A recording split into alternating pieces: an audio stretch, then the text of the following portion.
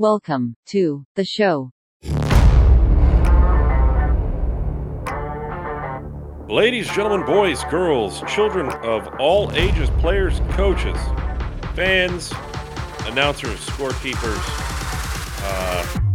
bat boys, bat girls, clubbies, groundskeepers, manual scoreboard people for those of you in old school stadiums, and anyone else.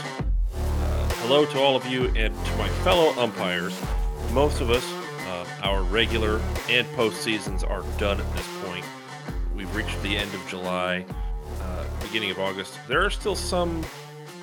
I don't think there's any sanctioned stuff going on. I think that all wrapped up towards the beginning of July, but I know some states run well into the summer with their high school and college. Now we've got summer league stuff. So, guys, if you're out there working, please stay hydrated.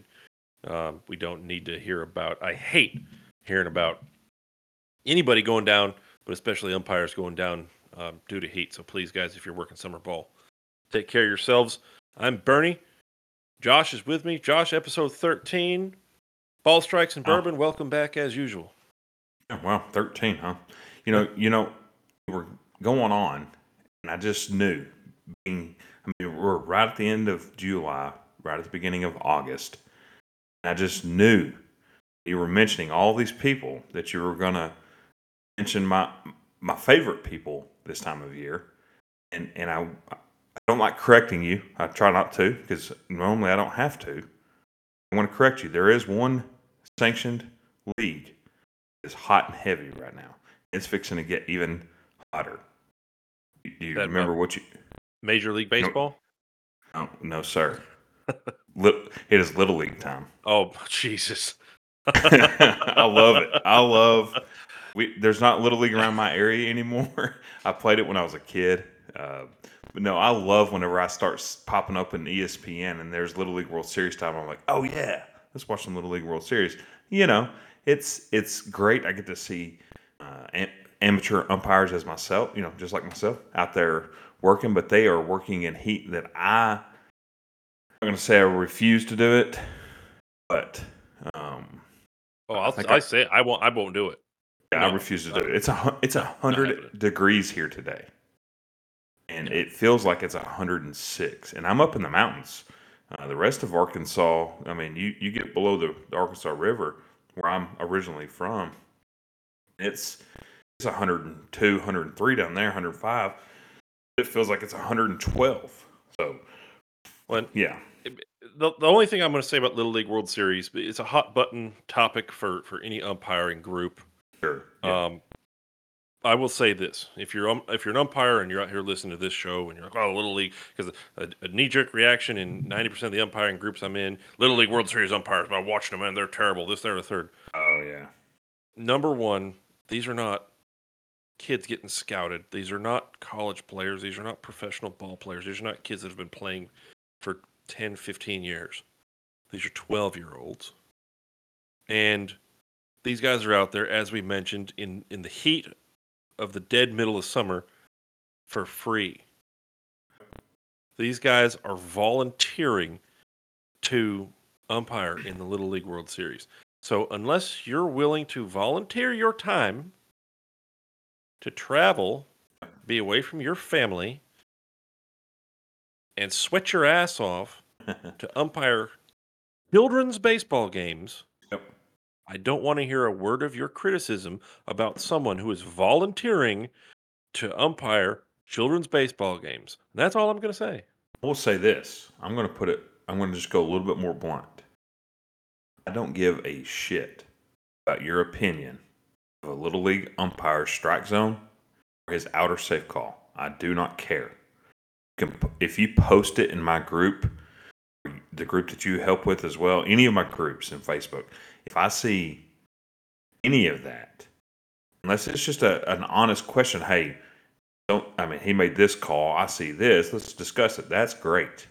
I think we can. Oh, yeah. If it's legitimate. If I see a screenshot of a strike call on a ball that may or may not have been outside, I will ban you. And it's just because of what you just said. Those guys, and to qualify to work for the Little League World Series, those guys cannot be paid during the regular season either. During And this, I believe, isn't there a thing that's like you can't be paid, period? Isn't there as long as or it it's a used to little be a league thing? sanctioned game, they cannot be paid for it. Now, those guys, a lot of those guys Okay, will work high school, and yes, they can high school and take stuff. pay Yeah, there. They can work other sanctions, but and I'm speaking like I've done it before, but I'm just going off of what I've read and seen. And I think Brian Henry listens to our podcast, and he can correct us if we're wrong. But I believe as long as it's just not a little league sanction game, then you can get paid for it.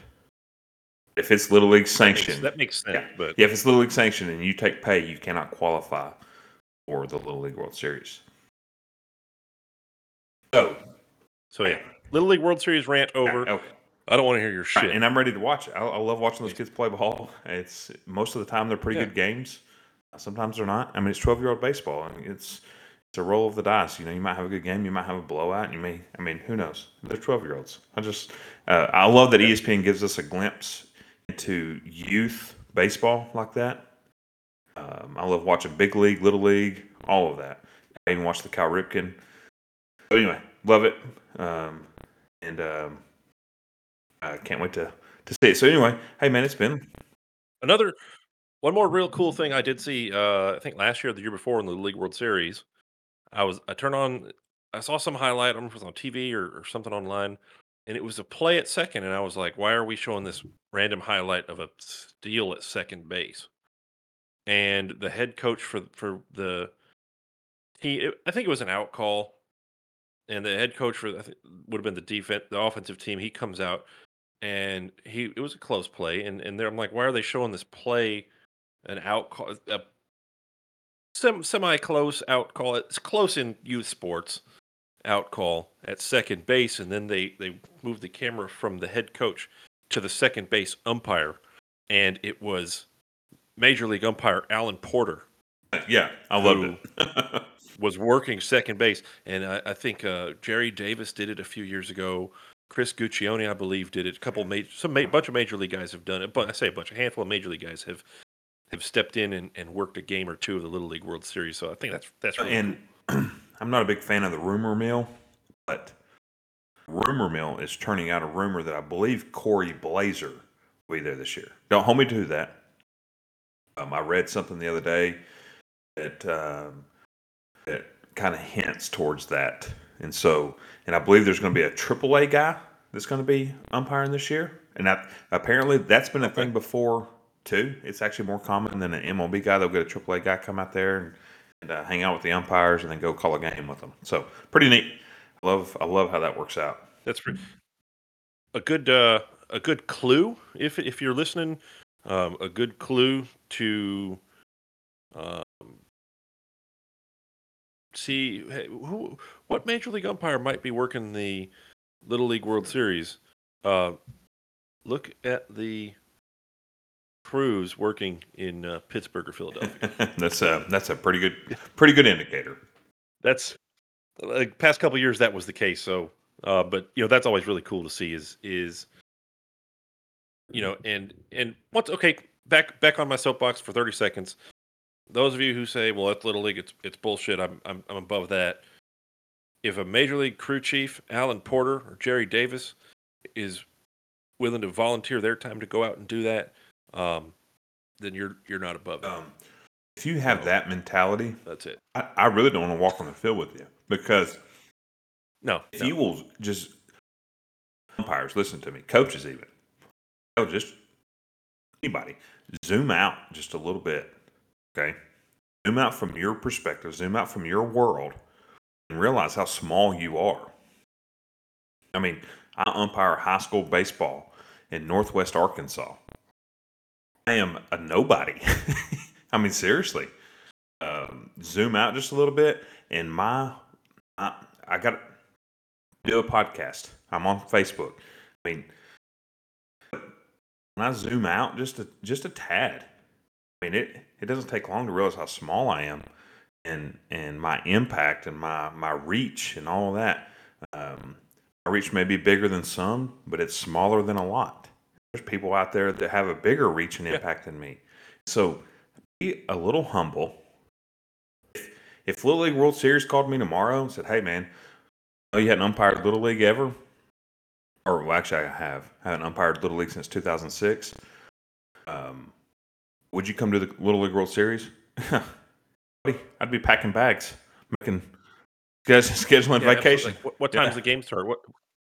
Yeah, who's on my crew so I can make sure that we're Absolutely, you know what we're gonna absolutely. wear. I'd do it in a heartbeat. Yeah. But that's that Little League World Series. We put a bow on it, put it in a box, put it in the drawer. Next order of business, probably, arguably, the most important order. There's no argument here. It is. It's what's in your glass tonight? What are you sipping on tonight? I'm going back to the basics for me. I'm making it simple tonight. I'm just drinking Woodford Reserve, great bourbon, neat, and that's my go-to. I know yours is Maker's Mark. Mine's Woodford. Super consistent for me. So nothing surprising, nothing out of this world when it comes to drink. Any variation of wood? Or just straight? It is the Woodford Reserve. Yeah, it is the flagship line. I might maybe later, depends on how long this show takes. Might dip into that double oak bottle, but just the basic Woodford tonight. What about you, sir? I am ironic. And guys, we don't coordinate this. We pick a time. We say we're going to be recording this show, and we get on. I am drinking my go-to Maker's Mark. Nice. I am drinking. I'm not drinking the base makers though. I am drinking Cask Strength, which is it's batch 2004. It's 109 proof, and let's see. Makers doesn't put a lot of other details on their bottles, but yeah. So if you're out there and you drink and you've got a bottle of Cask Strength Makers, if it's 2004, cheers to you. I guess we're bottle twins or some shit. And you may have to excuse me. I'm trying to So that's scarf in a little dinner. That's why I'm running a little late today.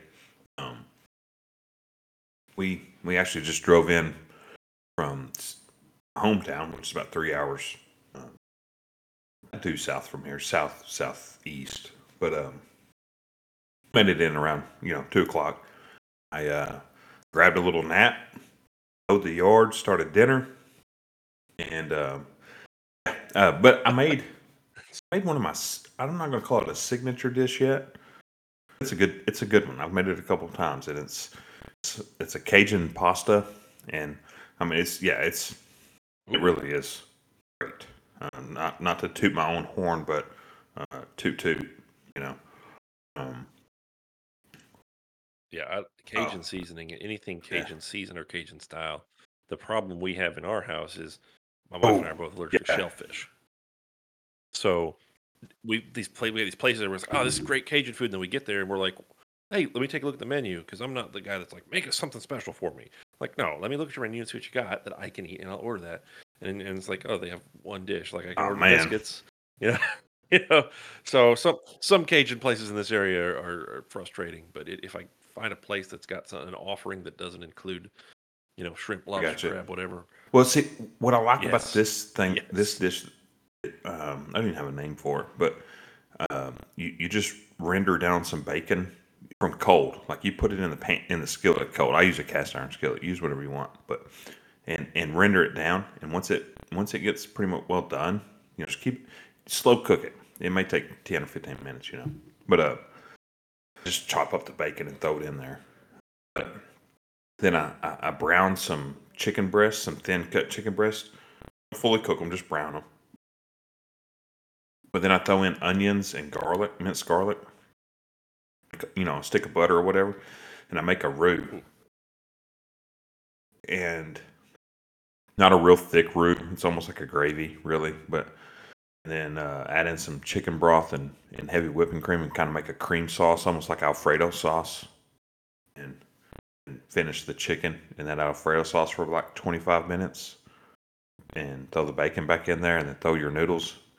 I do my noodles al dente. I just do some penne pasta al dente, throw it in there, and slam it with Parmesan cheese. And dude, my Cajun seasoning that I use is Tony Chachere's. It's just the go-to. But you can do whatever you want, Creole style, Cajun style, whatever. And I'm telling you, good stuff. I'm sitting here trying to choke it down while we're recording this episode, actually. So I'm not eating you're a while we're professional. recording. But I did. Let's see. I did mow the yard today. We did go on a little trip today. So Yeah, it's crazy. mirrored It's a small mirrored world when lives you today. really start looking at things. We all pretty common for the most part. Yeah.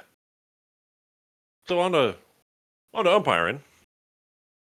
What do we got on deck today? What are we gonna help? I don't want to say educate, but what are we So going to shed some light on this is today? Toss around. kind of I didn't pair my whiskey bourbon with my meal because I don't really know that I have a bourbon paired with that one yet, and there may not be one. So, but I did pair my bourbon with this episode.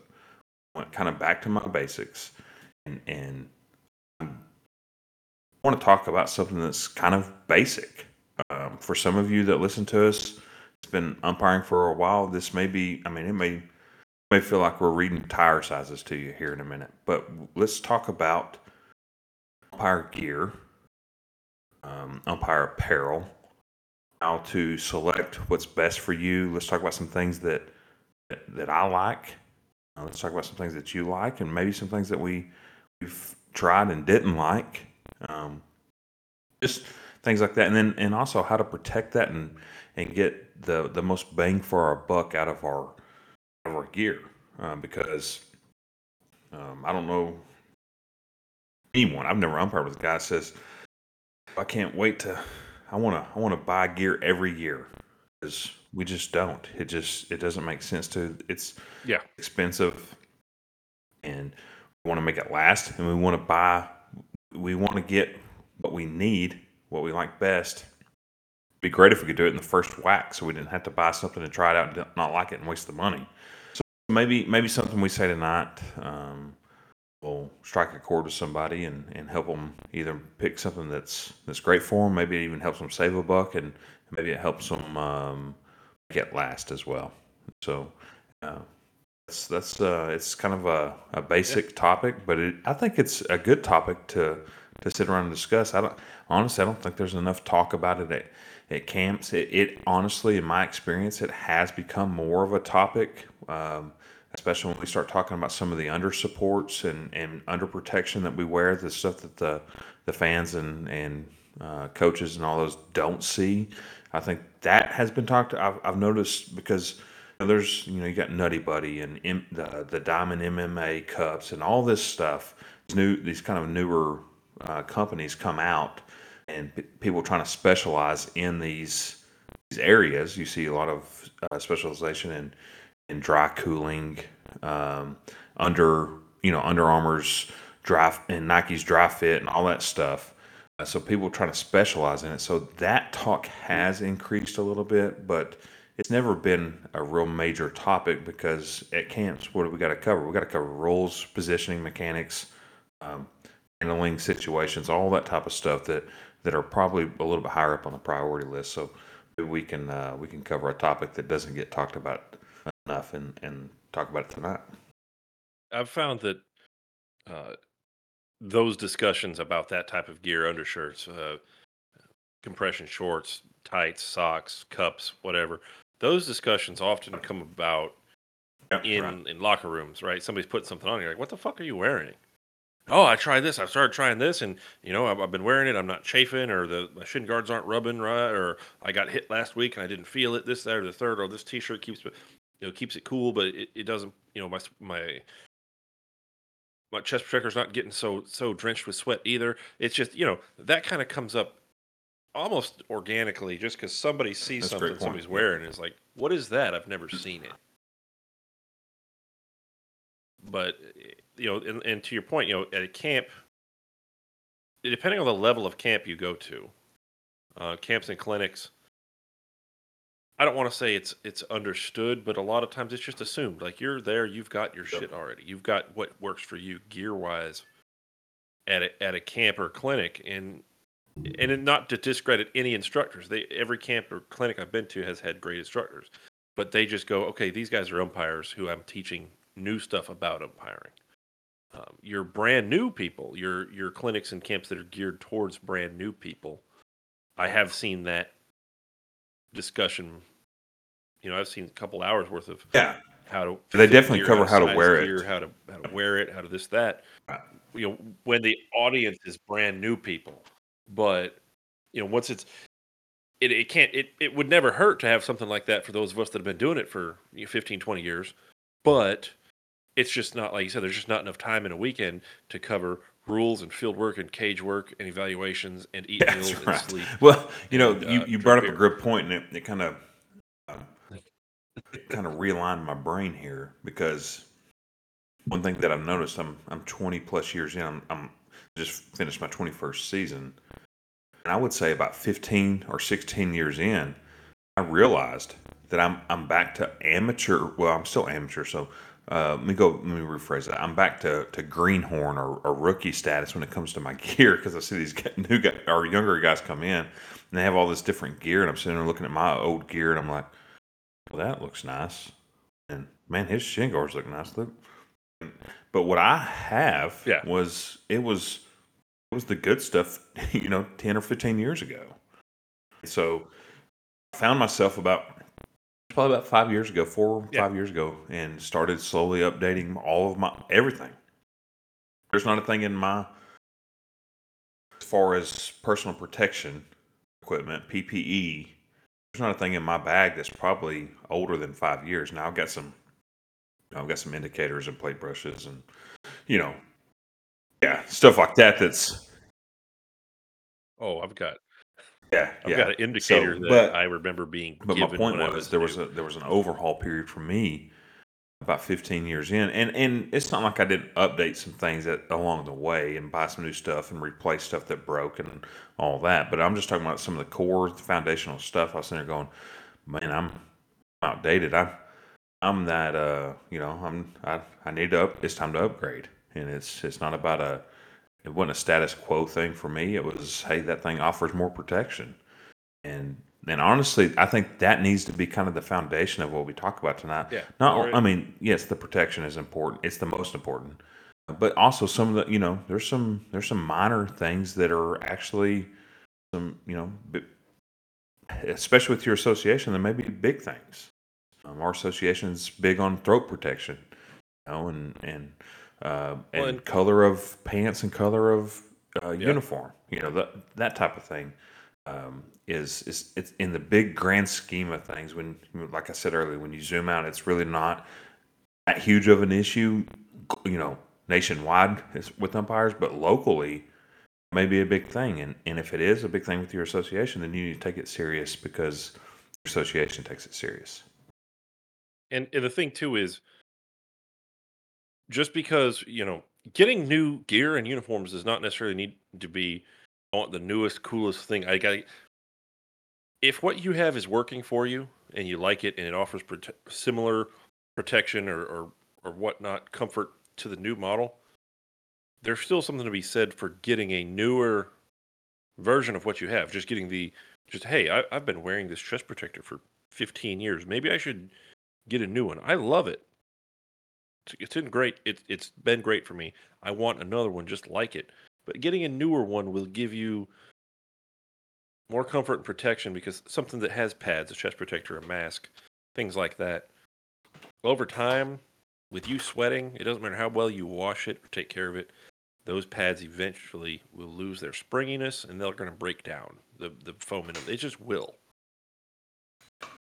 So getting a new one, getting a new gear doesn't necessarily mean, oh, I'm ditching my Wilson Platinum and going over here. No, just get a new Wilson Platinum. But you've been umpiring Right. for how many? You work in Florida Heat. You've been umpiring 400-500 games a year in the Florida Heat for the Mm. past 6 years. That Wilson Platinum has seen probably half of those are behind the plate. So you're talking, a couple thousand, 2,500 games in that Wilson Platinum. Maybe it's time to get another one. Yeah, I mean, we just had umpire retire out of our association. He was a former president, and he served as officer in other positions as well. And I was working a game with him last year, his last season, and well, I guess year before last, 2022. But anyway,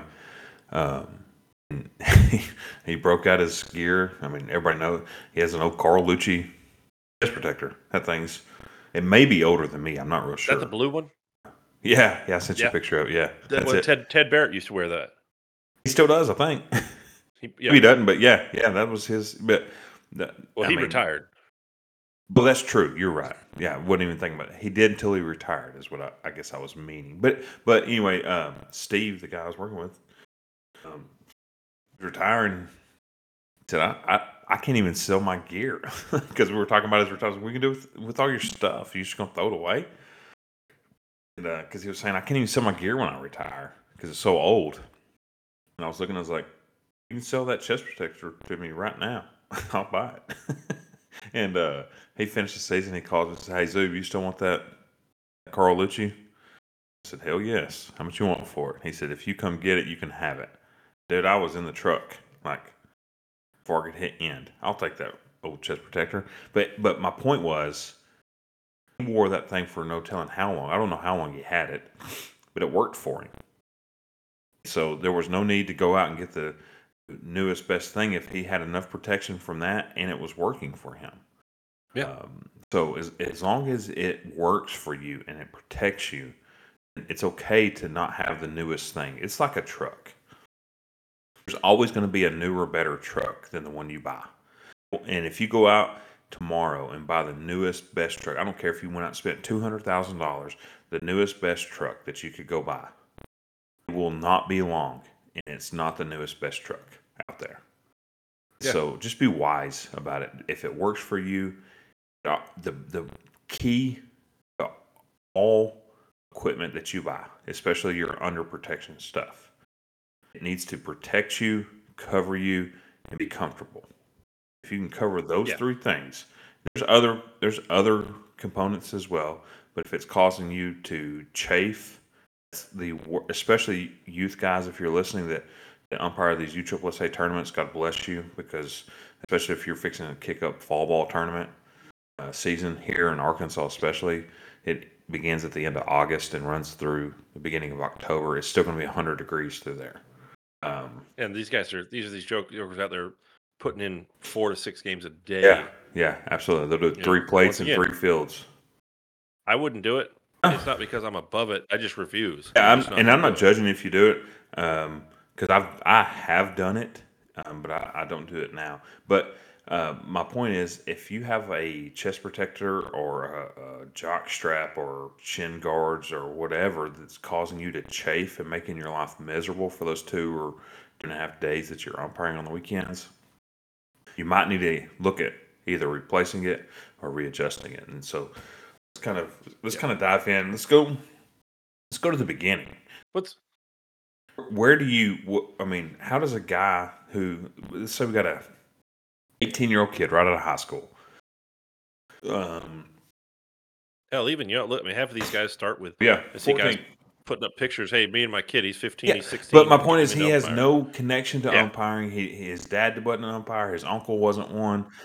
Oh yeah, Where does he buy? How does he get a hold of some gear? What does he do to do So that? if you're brand new to umpiring, or you're listening to this, and you're wanting to get into it, right? First of all, reach out. We can get you in touch with show you how to find your local state association or whatnot. But as far as getting gear and uniforms, there are dozens of sites online to get gear and uniforms. Unfortunately, we are a very niche industry, and there's not a lot of places to get stuff in person unless you happen to live near a distributor or manufacturer of umpiring gear. It's just you officiate. There's no store. It's like, hey, they sell officiating gear. It's this and this. They don't. Every once in a while, Dick's Sporting Goods or Hibbett Sports may sell some super cheaply made off-brand umpire shirts or referee black and whites. I see them every once in a while. But first of all, let's talk about the most obvious the most identifying thing of gear, and that is the shirt. Umpiring is an investment. Officiating is an investment. The shirt you get is, number one, it's what identifies you as who you are. And number two, it is the first impression that is made. People, if you have a pair of pants and it's got a couple wrinkles, I'm not talking about looks like you pull it out of a trash can, but if you work 2 or 3 games that day and your pants have, nobody has, I don't want to say nobody, but I don't know anybody who has 8, 10, 12 pairs of pants. Right. So if it's your third, fourth game of the day, your pants have been worn a couple games, you wore them for 2 plates, maybe it's your second base or something. That's different. But if your shirt is going to collect the most sweat, your shirt's going to be stretched if you wear it behind the plate. Your shirt's going to show the most dust, dirt, and wrinkles. So when you're getting an umpire shirt, you want to get it made of a material that is easily washable, a material that feels decent against your skin. You're going to wear an undershirt, usually, all the time. I'll say there's sometimes I'm on the bases. If it's hot, I'm not wearing an undershirt. Yeah. Most associations require you to wear an undershirt. I work for one that says if you wear an undershirt, it has to be black because it's Florida and it's 1,000 degrees. But your shirt's going to show that sweat, that wrinkle. So get something that's made by a quality manufacturer. I'm not going to pimp any particular companies that sell them because I'm not paid by them. But I'll tell you this: Smitty, great shirts. I don't own any shirts that aren't Smitty. I don't think I know anybody these days who has any that aren't Smitty. I still have. If you have, I've got a Plus Pause. It's kind of dating me. that's a throwback right there. And remember the plastic masks they made? I think that's one of the reasons they're out of business, or almost out of business, unfortunately. But they actually had some decent gear before they tried that stunt. They Plus Pause used to have a chest protector that looked like samurai Yes. armor. Oh, Remember, yeah. it had all the little metal Had pieces. two straps. One went around right above your elbow, and one went right below your shoulder. Held that thing in place. Yeah, and it was like 80 pounds or something. That probably not 80 pounds. But it was at the end of a July day, it may be 80 pounds. They had Plus Pause had these plate shoes. Oh man, that were like bricks. They were heavy, but you know what? You would get drilled, you wouldn't feel a thing. I kicked a catcher one time wearing those things. Didn't even know that I kicked him. Because you can't feel it. Actually, Yeah. I kicked him on the inside of the ankle, trying to get out from behind him, and I honestly did not feel it. It almost felt like I just kind of stubbed my toe into the ground. Like, I felt my foot kind of stop, and that was it. And I looked back, and the kid's grabbing his ankle like somebody hit him with a hammer, Yeah. Well, and I got thinking, I was like, well, I guess I probably did but yeah, those things were heavy and thick and hot. Oh my gosh, they were so hot. You didn't realize that you get back to the locker room after the game, you take them off, and those things feel like someone dropped a water balloon in them and just full of sweat. Yeah, I mean, when it comes to shirts too. I mean, let's think about it. My first game, I didn't even have to gear up. It was it wasn't a T-ball, but it was like a coach pitch or a machine pitch or something along those lines. I think it was machine pitch back then. I wasn't gearing up, and I needed a shirt because that was the first piece of umpire equipment that I bought because I didn't need pants. I was able to wear shorts. I think I wore some gym shorts. Wore my tennis shoes and some regular socks and I don't even think I had a hat. If I did have a hat, it was one of the hats in my closet, which was not an umpire hat. And I just needed a shirt because I was at a city league park. And the most identifying piece of apparel or gear that you're going to wear that identifies you as an umpire is that shirt. Back when I started, it was the navy blue or the light blue. Navy blue for baseball, light blue for softball, and that was your identifying markers. And as time has progressed, it was black for baseball, still light blue or some variation of light blue for softball. And as time progresses, it's changing. It's ever changing. But regardless of the color, regardless of the times, that shirt is going to be the most identifying part of what you buy. I mean, I can go back to whenever I was playing as a kid. The umpires wore. I'm blanking on the name, on the brand name of the button-up El shirt Becco. with. Yeah, there you go. And As they soon had the as you sweater said vest. button If it was up, I cool was enough, like, they'd wear a sweater vest. yep. Yeah, yeah. And so I remember umpires wearing that back in the day. And so, Yep. and that was just in the late 80s, early 90s. So it wasn't that long ago. But how things have changed and they will continue to progress and change. But one thing that hasn't changed is that shirt. That is Another, an identifying piece of equipment. yeah. I was gonna say another good brand is Jerry Davis, but with a Yeah, I G. was going to mention that I have a Jerry Yep. Davis shirt. Yep. I don't know. I think that thing And shrunk in the dryer. Um, I don't any, wear it. I don't care what the label says. Any material you buy something from is gonna shrink over time, No, which is, I don't know if it's the material that's guys. shrinking or me expanding. Well, yeah. Guys, if you can though, shirts and pants when I'm laundering them, you know, cool, gentle for the wash, low heat. I only dry them for maybe 5 minutes, 5 6 minutes in the dryer to You can do that get that now with warmth, the and material that then you have. yeah, I pull them out, hang them. If I can, the pants, get the hangers that have the clips, the solid clips, so you can hang them high enough that you can hang them with the bottom of the pant leg, the hem up, waist down.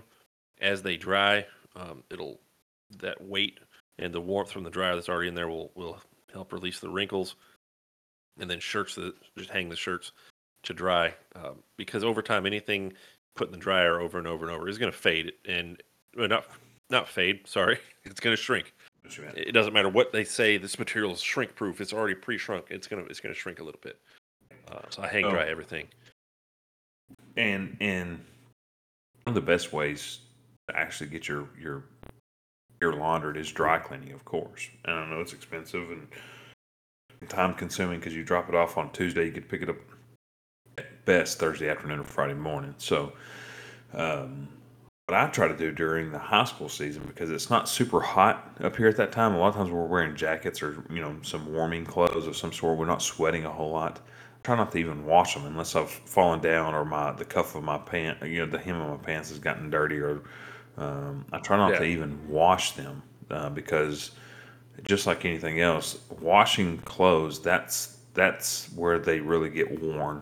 They get abused the most in a wash machine and a dryer. So the least you can wash them, the better. Now I know that's impossible when you're working summer ball and all that because last time I worked a summer game, it looked like I had urinated in my pants about 7 times. I mean, I had sweat Yeah. stains all the way down to the top of my knees. It was so hot, So I get that that's impossible in those situations. And like Bernie said, just a gentle wash cycle, gentle dry for maybe 5-10 minutes at the most on some low heat, hang dry.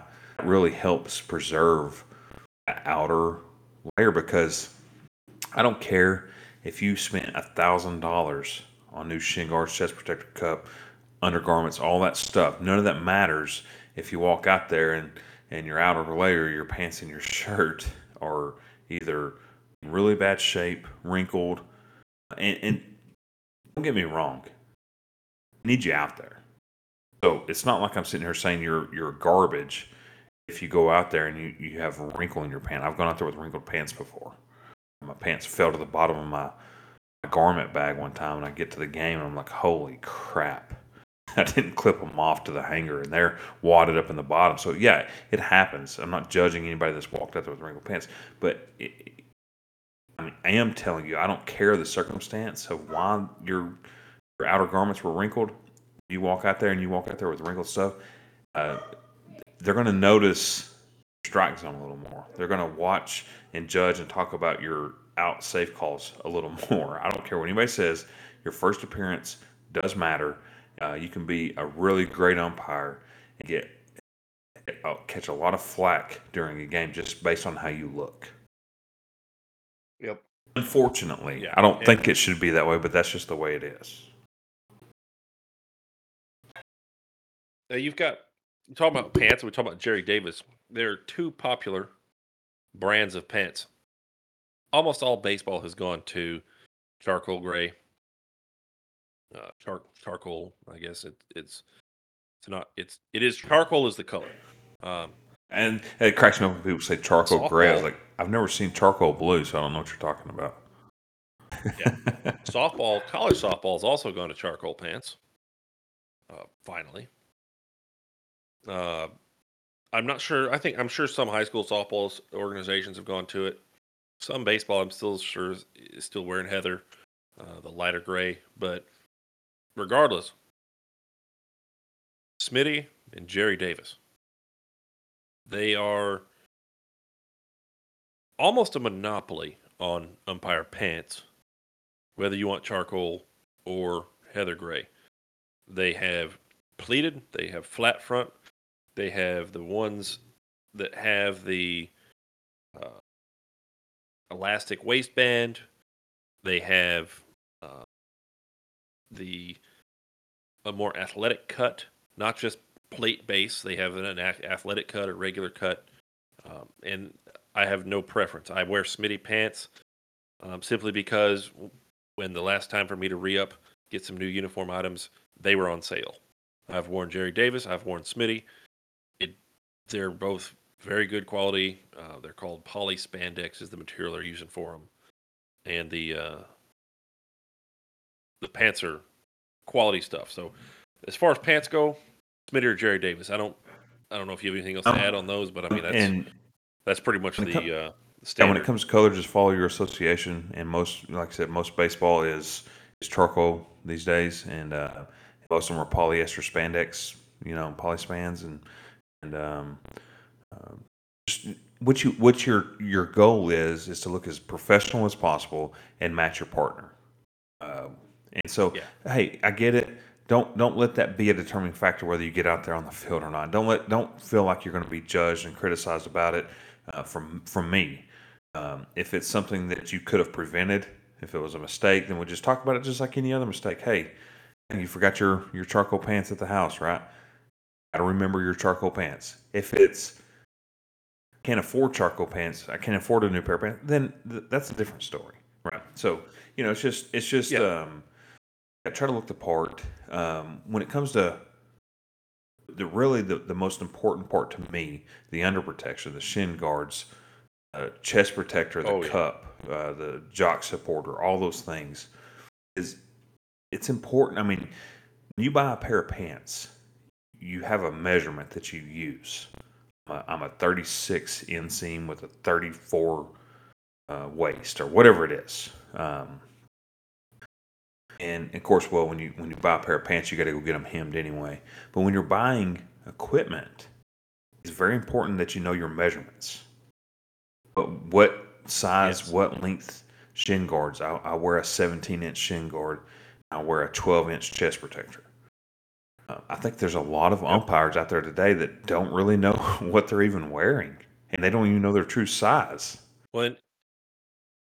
When you go to buy equipment, whatever brand it is, Wilson, All Star, uh, Force 3, anything, they will have every site that I go to. Fuck it. I'm going to say, Umpire, Purchase Officials, Jerry Davis, Hudson 51, all those sites.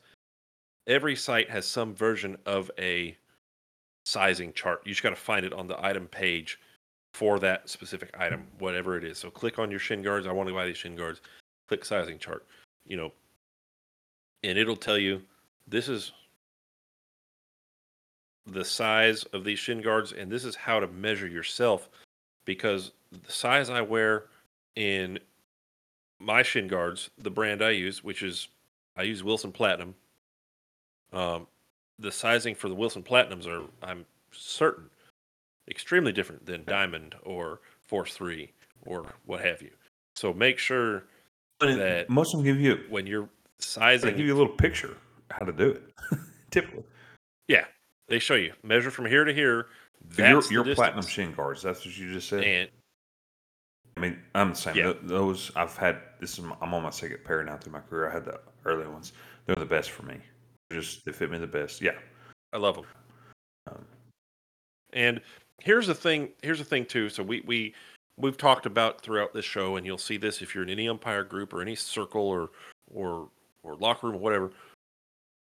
At the If you're not a minor league, major league, or college World Series umpire, it doesn't matter what minor league, major league, college World Series umpires do. We have to tailor the way we umpire to the quality and the gameplay where we're at. yes. But that's not true for equipment because a kid in a high Right. school game, a 16-year-old, because I've seen it, can still be throwing mid 90s. And it doesn't matter. And even low 90s or high 80s will put you Yeah, down. it doesn't matter what skill level he has when he's throwing that hard. A major league pitcher throwing 95 and hitting you is the same exact thing as a 16-year-old throwing 95 and hitting you. So Yep. the Yep. gear, Yeah. Physics doesn't care how old the players are. yeah, That's just the way it if you is. see a piece of, if you're unsure, hey, what do I want to wear, and you've seen that, but this is an item that you've seen it on TV, some guy behind the plate in a televised college or MLB game is wearing that piece of gear. I can't tell you if it's going to fit you or not. That's a personal thing, but I can tell you it will keep you safe. Yeah. Yeah. If you see that Force 3 mask or you see that Wilson mask, you see whatever, if it's on TV, it's going to keep you safe.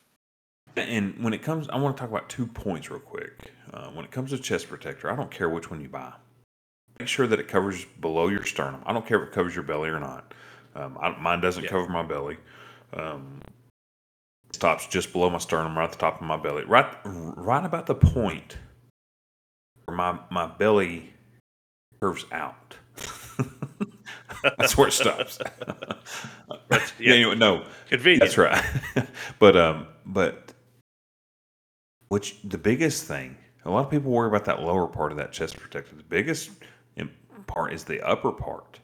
We want it to cover that Yeah. collarbone. We want it to feel just a little uncomfortable touching our neck, not where it's like rubbing us raw there on our neck, but where we can feel it.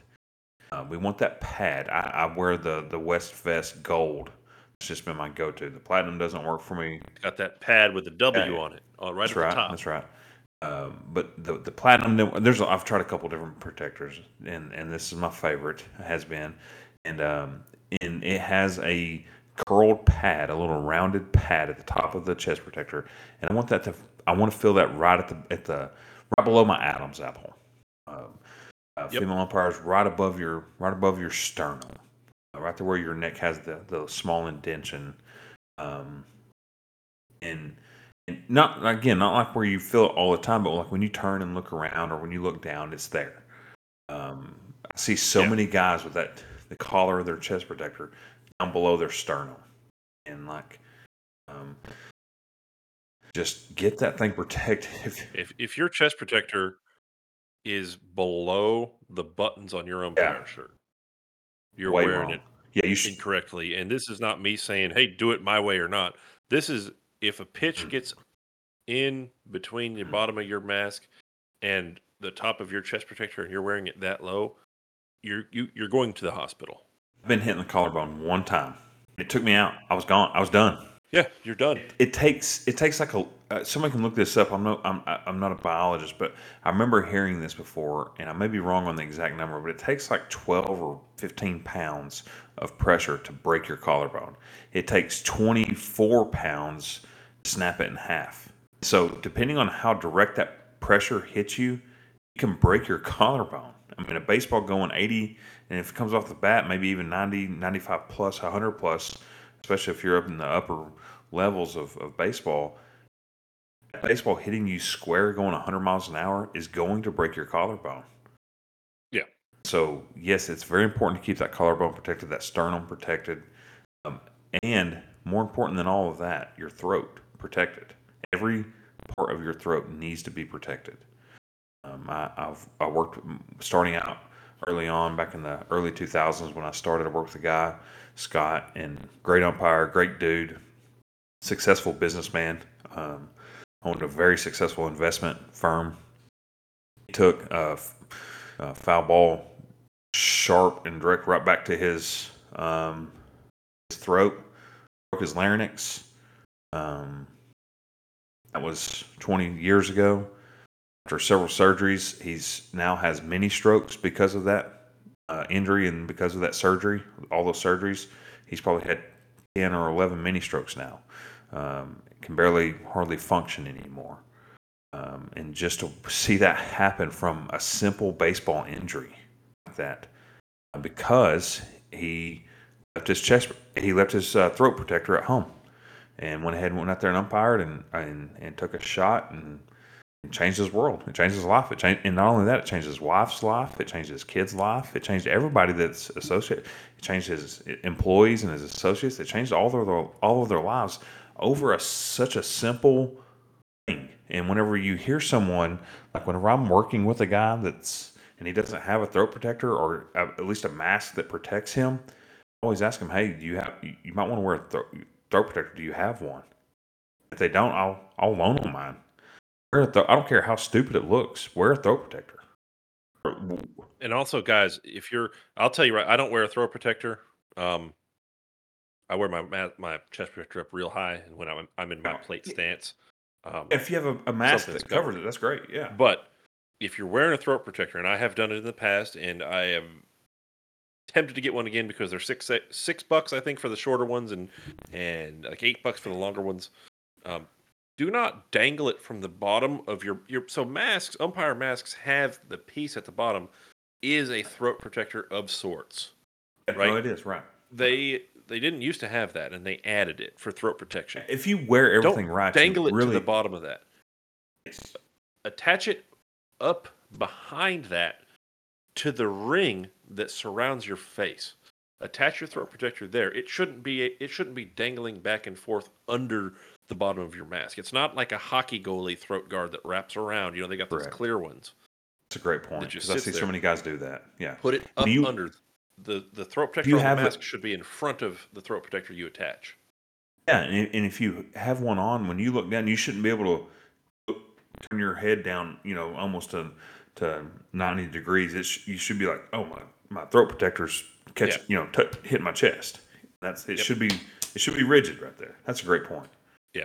Look, And talking about masks, well, actually, it's before masks. If you're having an issue with chafing, there's stuff like that from shin guards, chest protector. There's all sorts of undergarments you can wear, and those will help. But the biggest thing is tighten the straps. You want your chest protector and your shin guards to be snug. You don't want it bouncing around, flopping around while you're running. You want it snug against you. If it's not snug during the course of a game, it's going to slide down. It's going to slide out of position, and now body parts that should be covered are going to become exposed. You don't want it skin tight. You don't want red marks and indentions on you when you get done.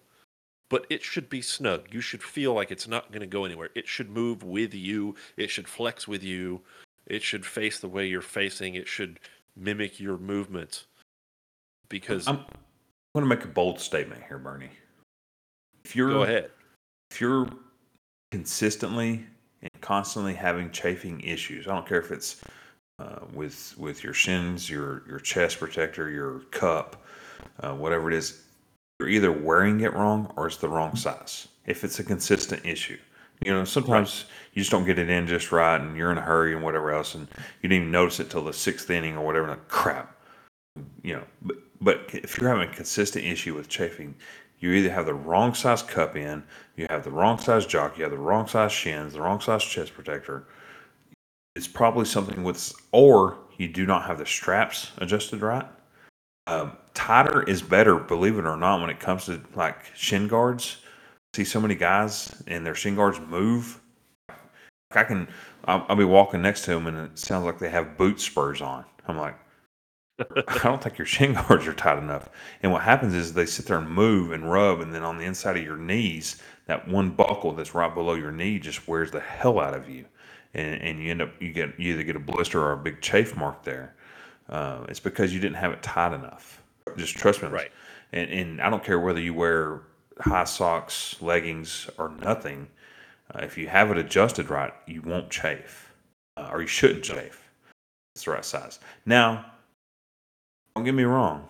Sometimes we may just need to sprinkle a little Gold Bond on it, a little baby powder. Oh yeah, Yeah, absolutely. yeah. There's nothing wrong with that either. But if But if it it's the and wrong size or not adjusted right, even baby powder's not going to save you. now shin guards and masks, we want them to be tight and snug. Oh yeah, absolutely. But your mask or your shin guards and chest protectors, you want them tight and snug. But your mask, there Want it to is come such a off. thing as Yeah. too tight. Oh yeah. You want two things. You want it to come off, and you want it to have. You want it to be touching your face when you wear it, right? You shouldn't be able to look down; it just dangles. But you want it to be, I guess, loose is the only word I can put. Yeah. You want there to be enough slack between the mask and your face, so that when you push it, you can still push it in against your face. You know, Again, half an inch, an inch. shouldn't have any. The pads should still be resting on your Yeah, face. but you shouldn't have a red But mark from them at the end of the game. right. And that's two things. One, it's comfort.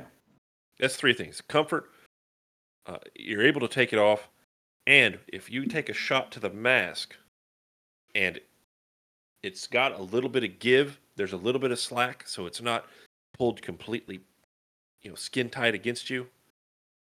That I don't know the science. I'm not going to tell you the Absorbs science, but if you impact. get hit, it'll absorb it and it'll disperse the impact. I mean, it's And I don't know how it does. I don't know. The science is beyond me, but it does. And I know it does because I've had it happen. I've taken shots. And you're still going to, tell you, you're still going to get your bell rung if you take a straight shot and your mask is fitting properly. You're still going to, it's still going to happen. I lost several games. I got knocked out for the last half of a season a few years ago. I took a straight shot. It was a foul ball. The kid was throwing gas. There were like 12 scouts behind us. Uh, I it happens, right? And we're not talking mechanics. We talked about mechanics, but I mean, you can still be in the slot, wearing the right equipment, doing the right thing, and it'll find you. It's going to find you. If an umpire tells you, "Oh no, I work this position, I wear this gear, I do this, so I'm safe," they're a liar. It's going to find you. You could do every single pitch perfectly all season, and every game you work behind is behind the plate. You could work a season of plates, no bases, only plates, do everything perfect, and you're still going to get hit. yeah.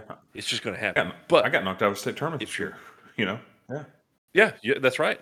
But your mask fitting properly is the difference between a concussion and getting your bell rung and having to take a breather for You can even be wearing 20 or your 30 mask seconds. perfectly, just right, the right Oh, cover, yeah. and you still get a concussion. But at that point, maybe the difference between a concussion and a deep bruise on your brain, Brain injury. or yeah, Yeah. exactly, or even a broken face bone or whatever it may be.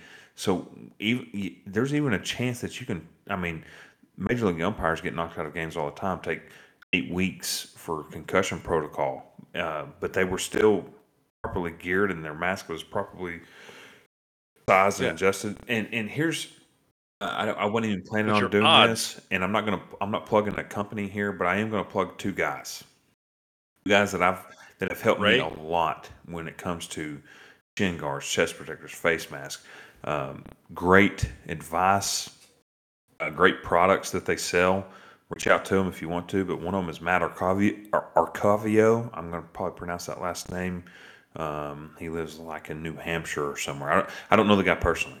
I've messaged him every time I've talked with him, interacted with him on Facebook and other social media outlets. He's great, great dude, very knowledgeable. Not only is he a very knowledgeable umpire, he's very knowledgeable when it comes to umpire gear and protection and all of that. And he helped me with the mask that I wear. I bought a mask from him and love it. He did a fantastic job helping me with that. And another one is Scott Kennedy. Again, not a guy I know personally. He's somewhere from around the southeast. I know around me. I think Kentucky maybe or Tennessee. Um, but very knowledgeable. He is a College World Series umpire, D1 regulars. He's up there. Knows his stuff umpiring wise, but he also knows his gear. Those two guys, if you're listening to me, you can reach out to Matt Arcavio, Arcovio, or Scott Kennedy, and they can help you get the right stuff, reach out to me. Reach out to Bernie Yeah, shoot and us a ask the message. question. I see it on the Um, groups all the time. Someone's asking an equipment question. I think people read that and they're like, "Come on, just go buy something." Well, yeah, maybe to get started, if you're umpiring some 9, 10-year-old baseball, you can go buy that all-star starter pack if you want. Nothing wrong with that. It will help you, but as you progress, um, it's very important that you wear proper protection when it comes to umpiring yes. baseball. Especially, I mean, you can get hurt in a 12 and 13-year-old game these days, and so you get much outside of 9, 10-year-old. You need to really be paying attention to what you're wearing. And I'm gonna also, speaking of Scott Kennedy, he got me turned on to these certain pair of leggings. A certain company makes them. When they start paying me, I'll mention it. That legging has an insert on the inside thigh for a pad you put on the inside of your thigh. Oh, I And know the I'm ones you're telling talking you, about. They have the if you've hex never pads been hit, you yes, can if you've put in never been there. hit on the inside of your thigh from either a foul ball off the plate that goes under the catcher, or a fastball in the dirt that goes under the catcher and that pops up and hits you on the inside of the thigh, that bruise, I honestly was getting ready to give that bruise a name, the one that I got, because I had it for, like, I'm not kidding, 10, 12 weeks. And just nasty yellow bruise Yep. on the inside of my thigh forever, and hurt worse than anything. Um, and so found some pat. I've taken a couple shots on those. I actually just probably one since that time. It's not a very common place to get hit, but once you get hit there, you're like, damn. And so Yeah, no, you and don't so I'm forget telling those. you, and not only that, once you get hit there, you got to get back behind the plate. Your confidence is affected. I don't care what anybody says. It messes with your confidence. And No, so you're if gonna be a if little there's gun a piece shy. of equipment out there that helps boost that confidence a little bit more, I'm all for it. I'm not saying that that's a piece of equipment that you need to go buy to get started, or but if you have a spare 60 or $70, I recommend buying something with some inner thigh protection. Highly recommend it. If you're looking at some of these sites that sell gear, don't look at. I don't want to say don't look at price tags because obviously you've got to be able to afford it.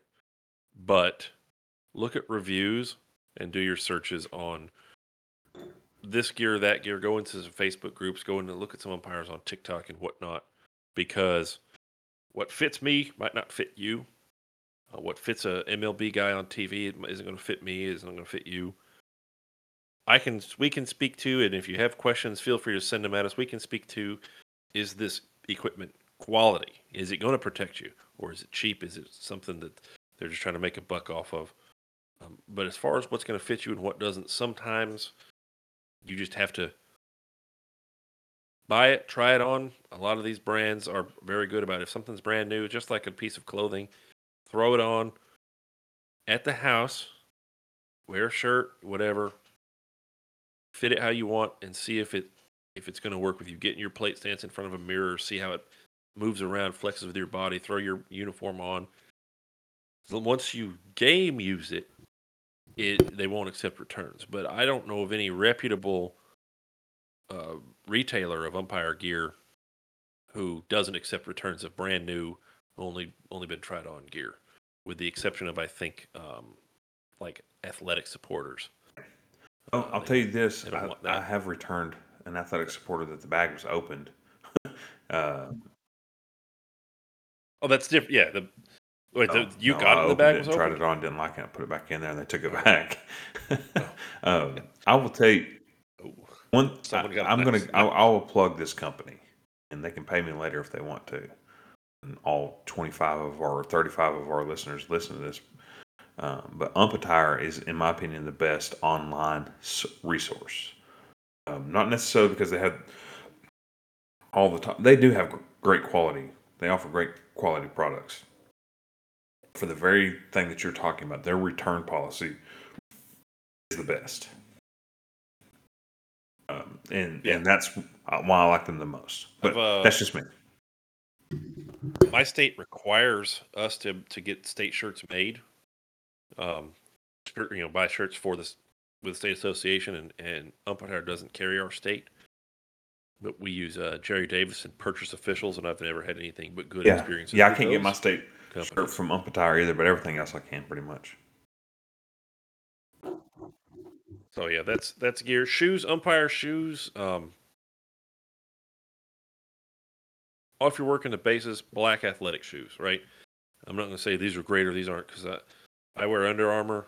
A lot of guys wear New Balance, but I've seen guys wear Nikes. I've seen guys wearing Adidas. I've seen, if it's a black athletic shoe and it's comfortable, wear it on the bases, right? It doesn't, avoid stuff that's got the neon markings and the stripes. But if it's solid black, or if it's black with like a manufacturer logo, Nike swoosh, the New Balance N, wear it.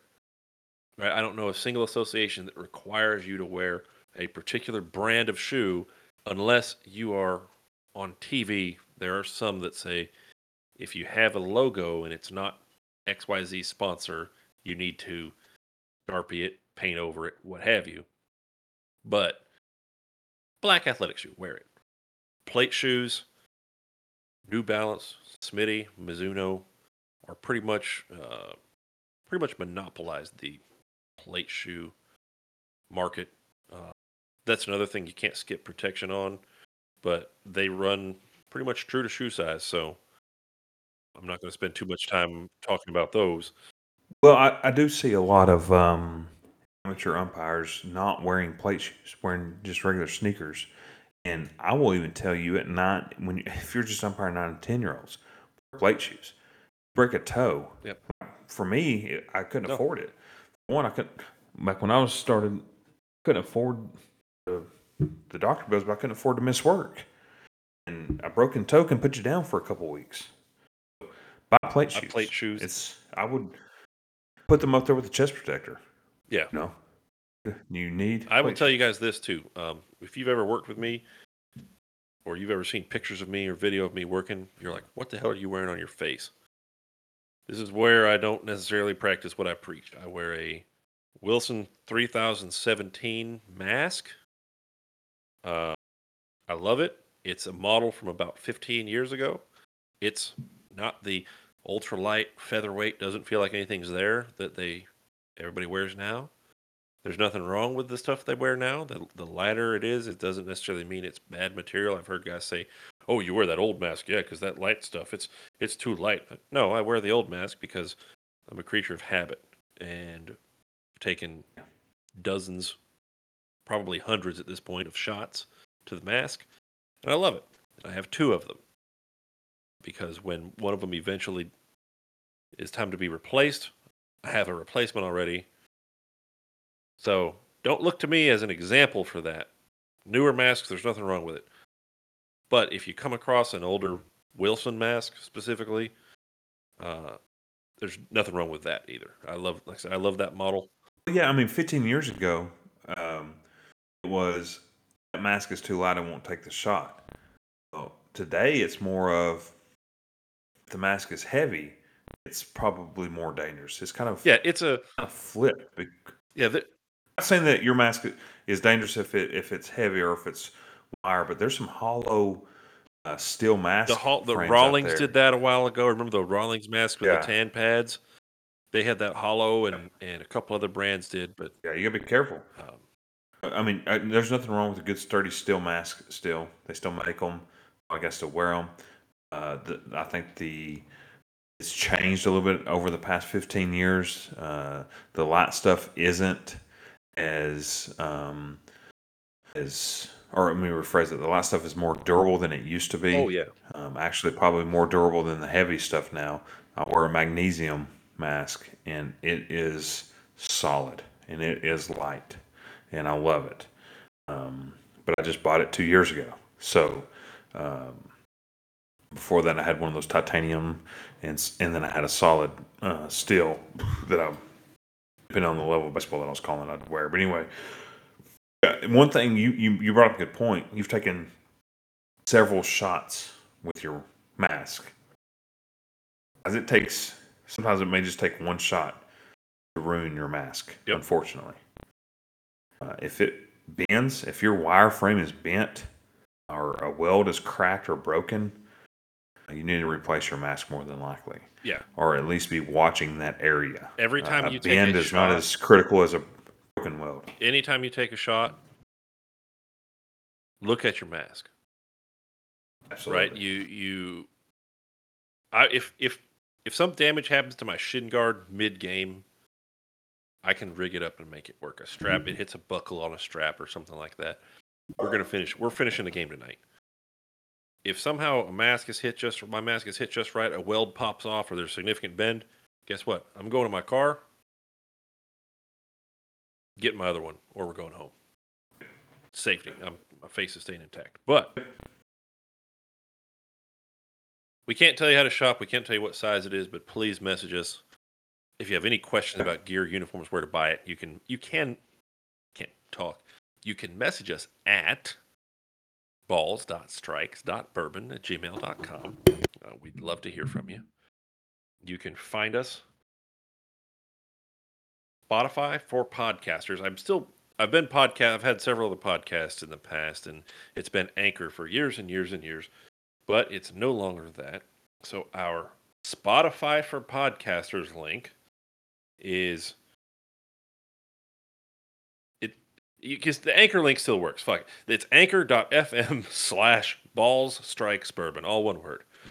Eventually, that link is going to not work. They're going to deactivate the Anchor links, but as of right now, that's where you can find the bulk of our content. You can find all our content there. You can find it on Spotify, Apple Podcasts, Google Podcasts, a couple of other platforms, but links to those platforms are on our Spotify for podcasters, which was Anchor. Even when we started the show, it was called Anchor. So, message us through there. Message us through our email. We'd like to hear from you. We'd like to hear feedback, criticisms. If you're listening on Apple Podcasts or on Spotify, rate the show, please. It's a feature that just came to Spotify. It's been on Apple since its inception, I believe, but it's just a feature that came available within the past couple of years on Spotify. Rate the show. We obviously are hoping for 5-star ratings, but if you're so inclined to not give us 5 stars, do it. But let us know why. Hey, you could improve on that, change that. We'd love to hear that. Yeah, we could go on for hours and hours about uniforms and gear because we've each owned our fair share of them over the years. But Josh, you got any final thoughts to add before we close this one out? No, I will add this little tidbit. We didn't talk about it a whole lot, but the cup, the protective cup. I personally like the MMA by Diamond. It's the blue and black by Diamond. It's by far the best for me. I'm a bigger dude. Whatever. I've had the Nutty Buddy. Still have it. It's my backup. It was my primary until a couple of years ago. I love the Nutty Buddy system as well. As a matter of fact, I wear my MMA Diamond cup inside my Nutty Buddy compression jockstrap system. And so, highly recommend those two. Of course, wear one. When it comes to how to wear one, I highly recommend wearing a compression short outside of your cup in your jock strap because it will keep it in place if you're struggling with your cup moving around a lot. I see a lot of youth umpires, quote unquote, yanking the chicken there, moving their cup around a lot, and that tells me that it's not supported properly. If you're struggling with keeping that cup in place, a compression sliding short style undergarment over that cup and that jock supporter. Yeah, that's my farewell to you on this episode. I think it's been a great topic. When you mentioned this topic, I was sitting there going, "Oh my gosh, yeah, let's do it." I mean, you're right. We need to talk about it, but this is going to be a boring episode. I think it's been the opposite. yeah. Great discussion. And it's not, again, like Bernie said, it's not about buying the newest and best thing or the most expensive thing. It's buying what works for you, what offers you the most protection, helps you look the most professional. That's what it's about. Because at the end of the day, we need to go home without injury, and we need to be and look the most professional that we can on the field, and that starts with apparel and gear. And one last I'm not going to go into this, but look up an item called shirt stays. Guys, shirt stays will keep your shirts tucked in. They make them. You can find them on Amazon for your base stuff. They clip to your shirts. They clip to your socks. They keep your shirt pulled down, your socks pulled up. There is a company that makes them that clip to the top buckle of your shin guards to keep your plate shirts tucked in. Look them up. That's all I'm going to say about that. Josh, it's been fun. Folks, thank you for your time. This has been episode number 13, lucky number 13 of Balls, Strikes, and Bourbon podcast about umpiring and whiskey. We'll see you next time. Oh, hey, before we go, Josh, creased hat or no creased hat? What do you got? That's all. I just want one word answer. Mine's creased. Excellent, excellent. All right, folks, we'll see you next time.